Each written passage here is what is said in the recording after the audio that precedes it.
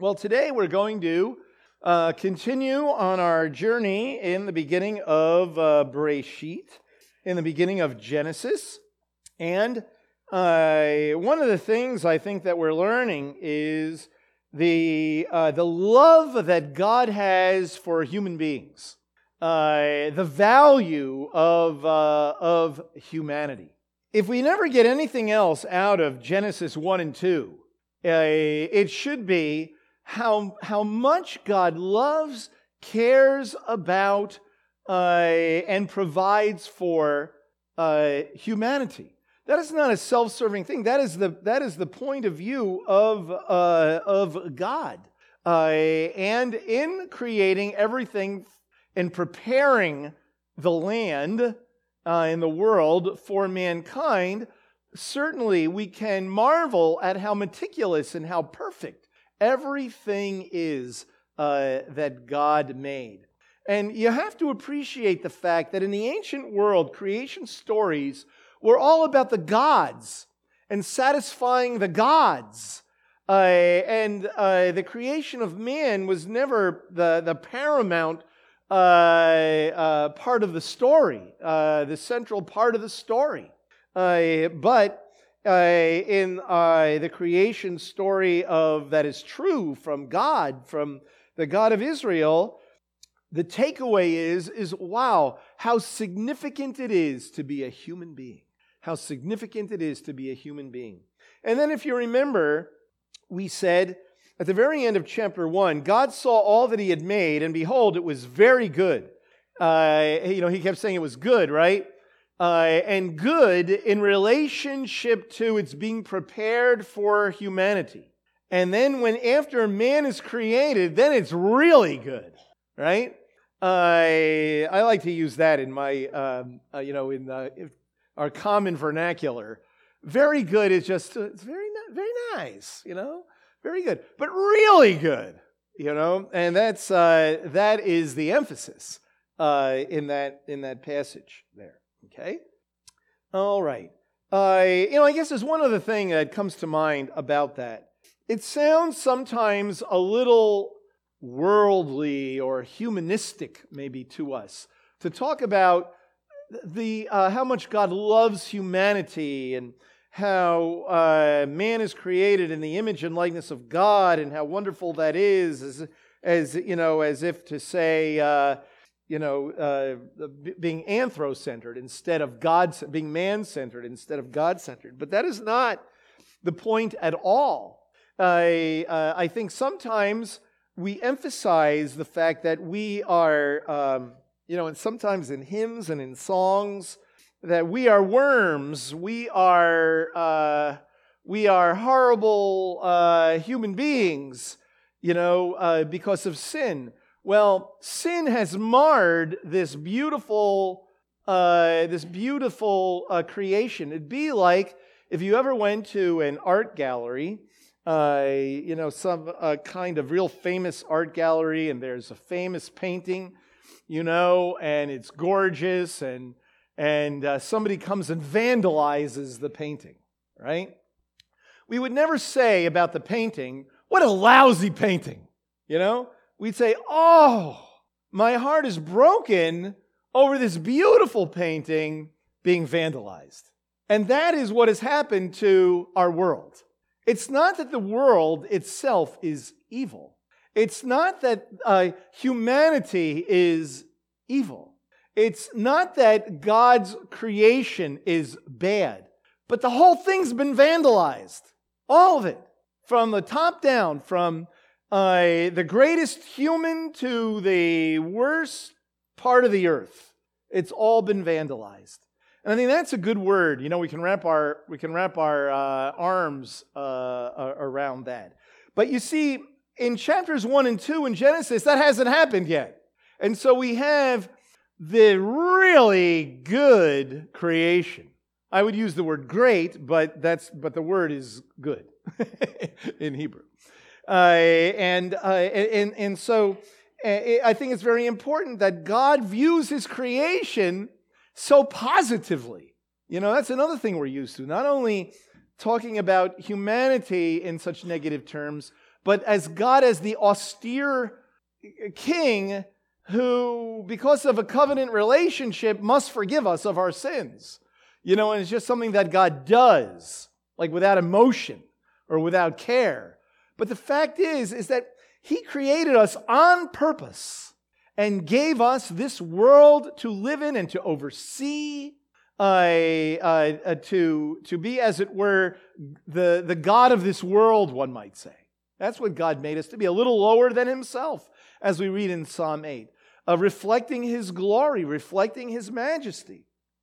That is what the Scriptures have to say about humanity. And then we read how God rested on the seventh day. We talked about that last time. Delighted in the seventh day. Delighted in His work, rested from His work. Not because He had a big work week and He was tired and He has to get ready for another work week. Right? Remember we said? No. He has, the seventh day it represents the completed creation and God delighting in that creation. Now, that is really where chapter 1 is supposed to end. And chapter 2 is supposed to begin in verse 4 of chapter 2. Okay? All right. And if you know anything about this, if you've ever studied it, I would suggest that it's at the beginning of verse 4 that is the beginning of the next section. Now, this is really very interesting. It says in English, this is the account of the heavens and the earth when they were created, in the day that the Lord God made earth and heaven. Okay? But in Hebrew, that's not exactly what it says. Okay? So the beginning says, Ele toldot hashemayim v'ha'aretz. Right? This is the generation of the heaven and the earth. Now that doesn't sound right? Because usually when you read that, and you read that 10 times in Genesis, and that's kind of interesting that you read these are the generations of. These genealogies are very important in Genesis. They depict the concept of being fruitful and multiplying and filling the earth and moving history forward. And of course, these genealogies are all moving forward. And as we will see even to the very end of Genesis, someday when we get there, that we'll see there's a promise of the Messiah, in these genealogies and the Messianic people. But here in verse 4, I know in most of our Bibles says this is the account, but this is the generations of the heaven and the earth, meaning this is the very beginning. And often when you see that these are the generations, it means this is beginning here is going to be either names or stories of those who follow. For example, in you don't have to turn there, but in Genesis chapter 37, it says these are the generations of the sons of Jacob. And then it says when Joseph was 17 years old, and it begins the Joseph story. So sometimes the generations are not told in just simply begat, this is the son of, this is the son of, this is the son of. But this is who these people are, and this is what happened to them. So what you have here is, and you'll notice it says very carefully, this is the generations of the heaven and the earth when they were created in the day that the Lord God made earth and heaven. Two interesting things about the end of the verse. First of all, that phrase, Lord God. You see it a whole bunch of times here in chapter 2, and then only one other time in the Torah, and a few scattered times in the rest of the entire Tanakh. Okay? So, Yud-He, Vav-He, Lord, the personal name. Sometimes people would say Jehovah or Yahweh or something like that. And then Elohim. Okay? Sometimes those words are used in tandem, but with other words in between them, not just those two words next to each other. Okay? So it's there as like a marker to tell us that something very personal is going to be being spoken about in relationship to God. In chapter 1, we read just Elohim, Elohim, and we read about the majesty of God. God spoke and it was. God created the heavens and the earth. God made everything, right? But now in chapter 2, here we're going to get more specific about the creation of man and the relationship of God to man. So naturally now we have the word Yahweh or Yud-He-Vav-He, Adonai. This is how we usually say it, right? The personal name of God, the covenantal name of God, in addition to Elohim. And then notice you have this strange little phrase, earth and heaven. Not heaven and earth, earth and heaven. It's turned around on purpose, right? Whenever you see those kinds of things, you want to say, woo-woo, what's going on? That doesn't even sound right when you say that, earth and heaven, right? Because this is the generations that come out of the earth. The focus here now is not God creating from the heavenlies, but what is taking place now in the creation of this world. Okay? And most specifically, the creation of man. And so chapter 2 is not about another creation story. It's not a different creation story. It's the same one, but it is accentuating mankind. Very important to understand. Okay? All right. So what we see here is now it says in verse 5, "Now no shrub of the field was yet in the earth, and no plant of the field had yet sprouted, for the Lord God," there it is again, right, "had not sent rain on the earth, and there was no man to cultivate the ground." Now, at first glance, we might look at chapter 1, verses 11 and 12, and say, wait a minute, you have fruit-bearing trees, and you have vegetation, plants yielding seed after their kind. So they are there before man comes. So what's going on here? Well, when you read it carefully, chapter 1 does not say shrub of the field. Doesn't say it. Okay? And although it does refer to plants, not plants of the field.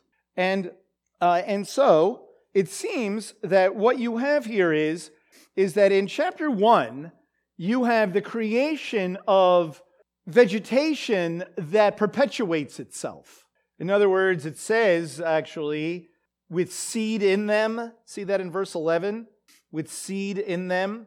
And then it says in verse 12, "And the earth brought forth vegetation, plants yielding seed after their kind." And so it seems that the point of verse 5 is that vegetation that requires man to perpetuate it has not yet come, because there's no man to take care of it. Okay? And I would suggest to us the point of saying that is to say how important man is to the propagation of vegetation on the earth, and how man needs the vegetation in order to live. And so there is this relationship between mankind and the earth. The earth needs mankind, and the earth provides for mankind. And I think that's the point of that verse. Okay? That these shrubs and plants needed man to cultivate the ground. Okay?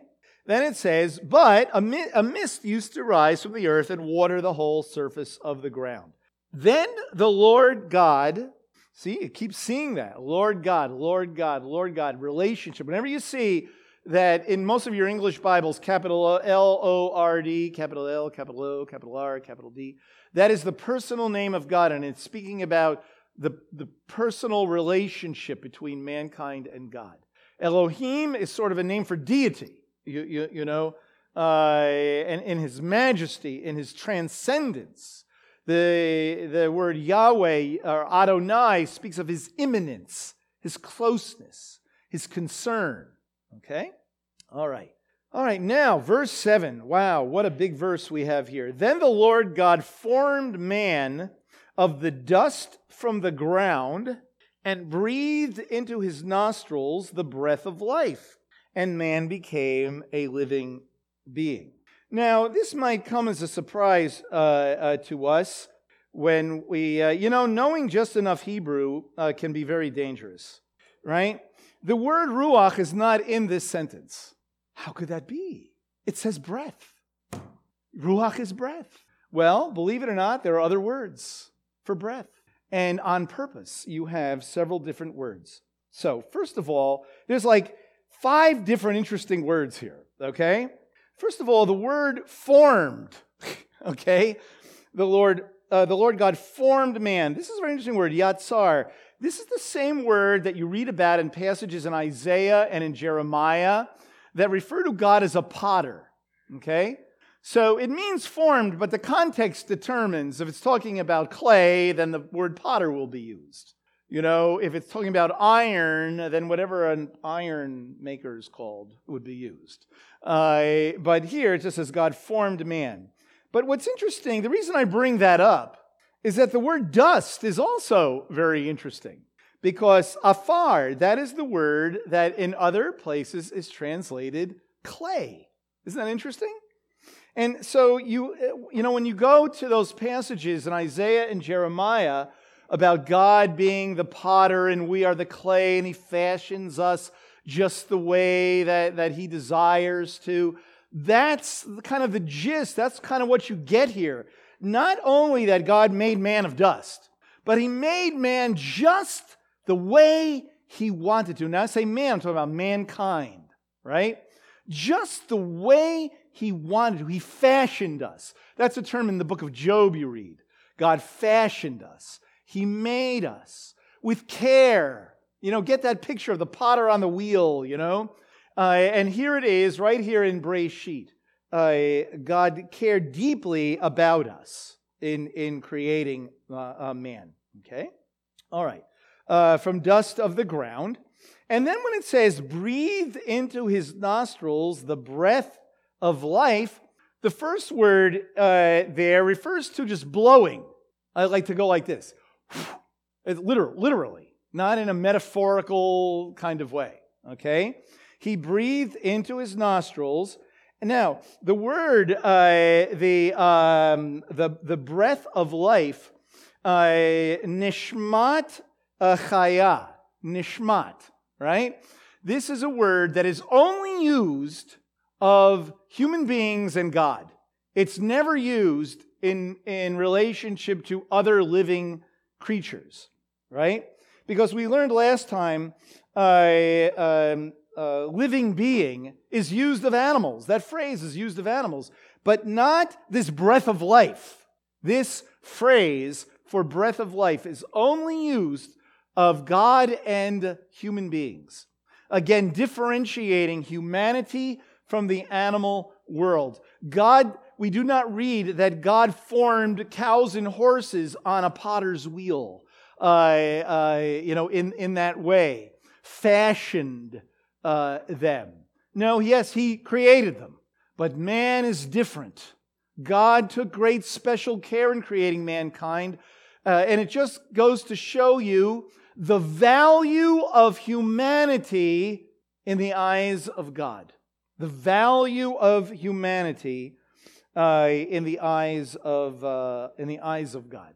And I could say this at a variety of spots in this whole story, but it's very important that we as human beings, that we self-understand, that we understand ourselves, again, as being created in the image and likeness of God, and not being too worried about everything that means, as we'll see in a moment, other than that, wow, I am significant to God. He fashioned humankind, which includes me. Even though I'm born of my mother and my mother is born of her mother, well, that's part of being created male and female and filling the earth. That's part of what it means to be created in the image of God. The procreation is part of that image of being created in the image and likeness of God, because intrinsically what it means indeed to be human. Now, there's something else to say about this passage. And that is, if you go back to chapter 1, and you look here in verse 27, God created man in his own image. In the image of God, he created a male and female. So there's nothing about the dust of the earth. There's nothing about the ground there. The emphasis in chapter 1, in verse 27, is image of God. God created us. Image and likeness. He created us. But in verse 7, what's interesting is that this is elaborated on a little bit more. And we see that there is a part of us that comes from God. God breathed life into us that comes directly from God. But then there's another part of us that is like the other created beings in this world. That we're part of this world. That's why the emphasis on earth and heaven, may I suggest, back in verse 4. Earth and heaven. That the emphasis is on man created in this world.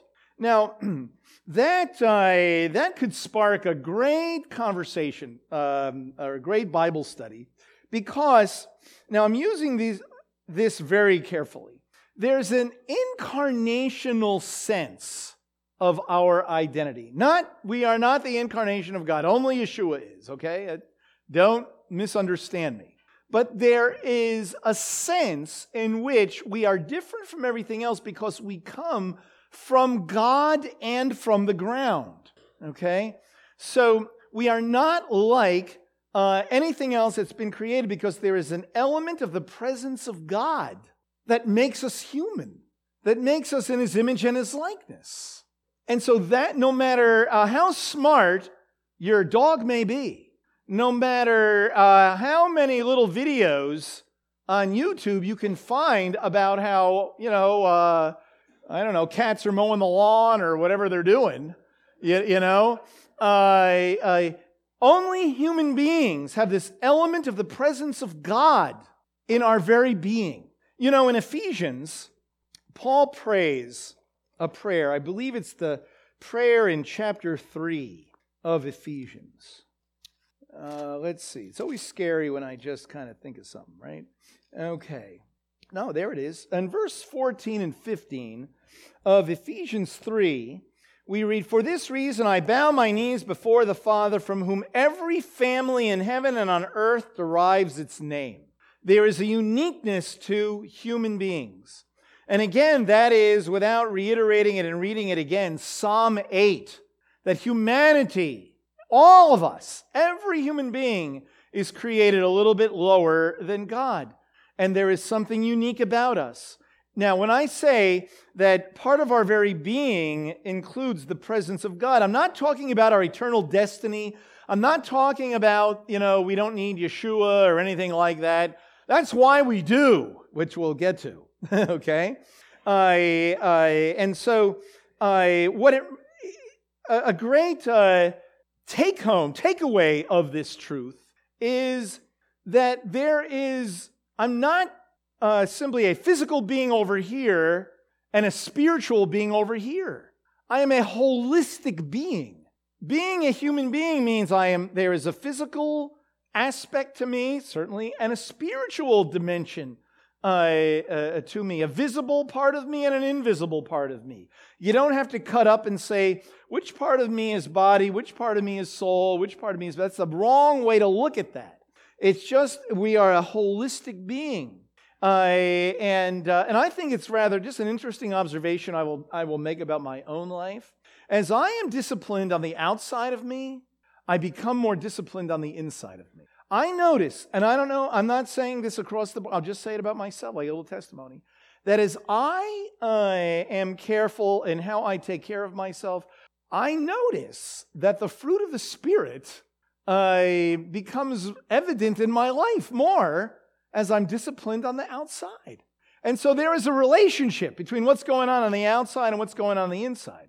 That's why it makes a difference where you go, what you see, what you say, and all of that. Those are very physical parts of us. But you see, the redemption that we have in Yeshua is of our whole being. We haven't seen it all yet. We haven't seen that physical part all yet. Sometimes we do. But generally speaking, we haven't. But that invisible part, we see we're a new creation in that way.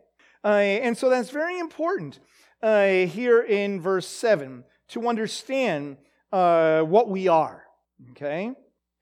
And hopefully, then, certainly as Messiah followers, we see ourselves as reclaimed humans that can really be the men and women that God made us to be. And that we should never see ourselves, I'm so deficient. Rather, no, I am an image bearer of God. That is my destiny. That's what I'm called to be. And so, if we're talking about ourselves as husbands or wives or parents or children, or a teacher or a bus driver, or a lawyer or a doctor or an accountant or whatever we might do for a living, I have to view that through the lens of being an image bearer of God, right? My primary identity is I'm an image bearer of God, and I have significance. And God, when you talk about, wow, God loves us so much that He sent Yeshua into this world because He loves this creation. See? And so if you're thinking very badly about yourself, who are you to think so badly about yourself if God loves you that much?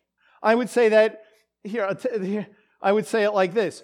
You would expect me to say, who are you to think badly about somebody else if they're created in the image of God? Well, apply it to yourself.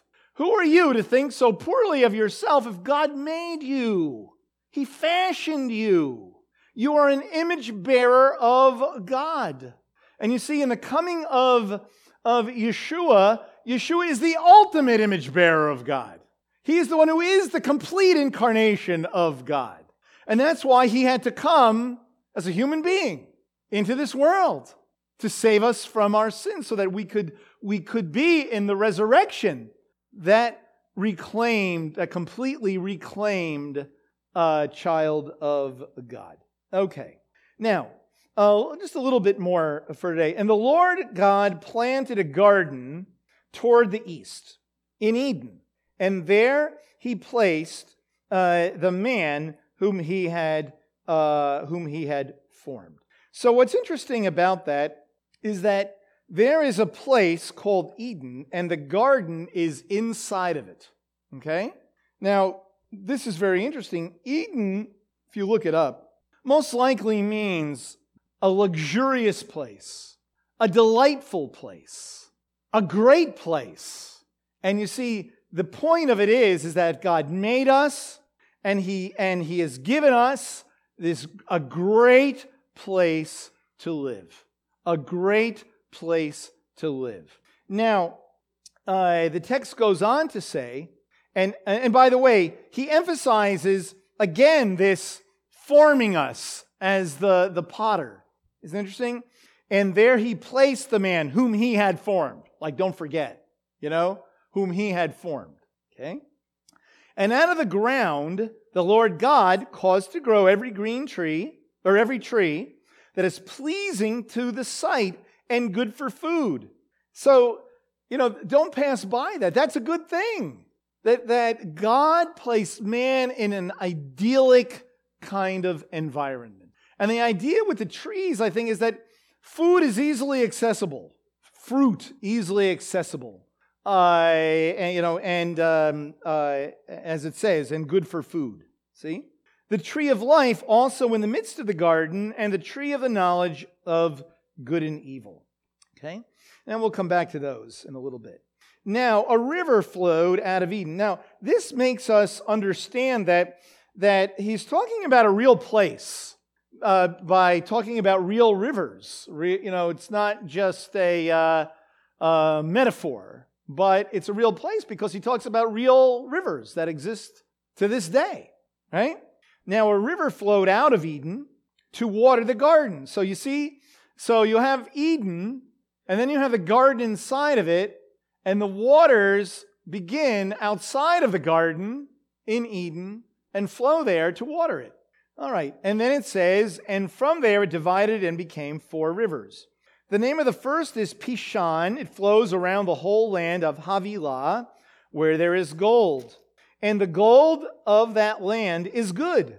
The bdellium and the onyx stone are there. So, it tells us that this is a precious kind of a place. And the name of the second river is Gihon. It flows around the whole land of Cush. And the name of the third river is Tigris. It flows around Assyria, east of Assyria. And the fourth river is the Euphrates. So people have always wondered, where is this? Where is this? Well, first I will say, nobody could say definitively, exactly, but may I suggest that when it talks about Havilah and the land of Cush, that's around Egypt. And many believe that it's basically the same dimensions as what you read in Genesis chapter 15 when it talks about the dimensions of Eretz Yisrael being from the river of Egypt to the Euphrates. It's interesting. Usually you read from Dan to Beersheba, right? And when the children of Israel crossed into the land, it was only across the Jordan River.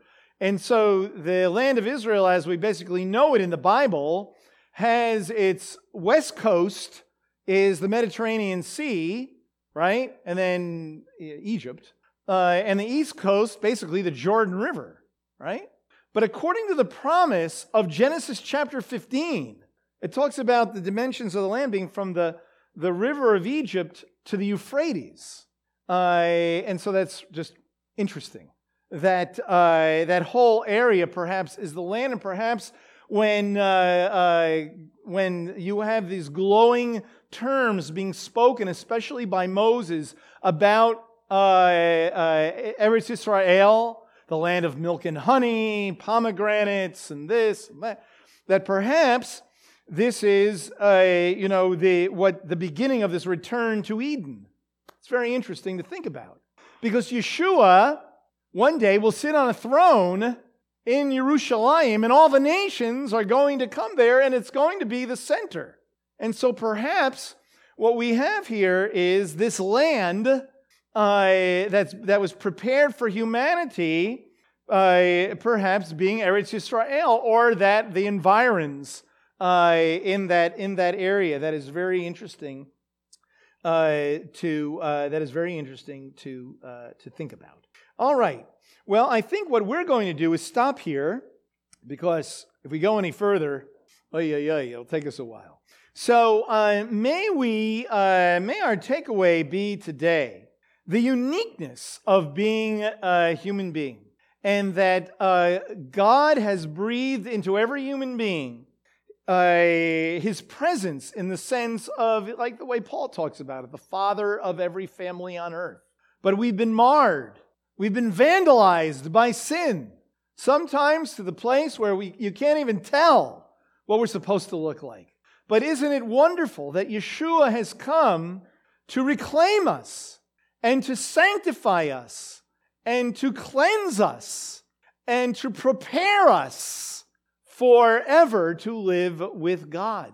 And so that truly is a great news.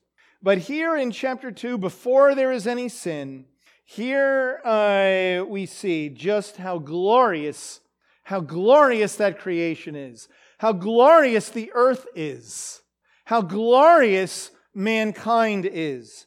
And this is our future. This is our future. A return to this, no matter how vandalized, scandalized, whatever we may be, that is not who we are. Perhaps in your life you have been scandalized. Perhaps things have happened in your life that have marred your self-understanding. That is not who you are, who you really are. This is who you really are. Created in the image and likeness of God, and God has breathed life into you. And in Yeshua, we're reclaimed so that now we are a new creation, and we can be the people that God made us to be. All right, let's pray. Lord, thank you, God, for this great word. Thank you, Lord, that you made a perfect world, Lord. And so we thank you for this world, Lord. And in another sense, we're very heartbroken about this world. Lord, when we look at the everything from the environment to humanity, and how humanity has just become so self-destructive. This is not the way you made us to be. This is what happens when we rebel against you. Lord, I pray that we would indeed return to you and that you would put things back in order. Lord, and I pray that you would begin with our own lives. Lord, thank you for Yeshua, and I pray, Lord, that as we walk with Yeshua, you would make us holy by putting us back together again, Lord, as the men and women you made us to be. Yes, we may have scars, but Lord, thank you that scars are wounds that have healed and that don't hurt now. And so, Lord, even if we have some of those things, I pray, Lord, that they would not hinder us from having our eyes fixed on you and continuing to move forward, Lord. And may we demonstrate, therefore, to this world what cleaned up humanity is like. That's not scandalized and vandalized and oppressed and everything else. Lord, and we look forward indeed, Lord, to that day when there will be a new heaven and a new earth, Lord, and a new Jerusalem, and all of us being totally reclaimed by you, living with you forever, Lord. We thank you for the great hope, indeed, that we have in Yeshua's name.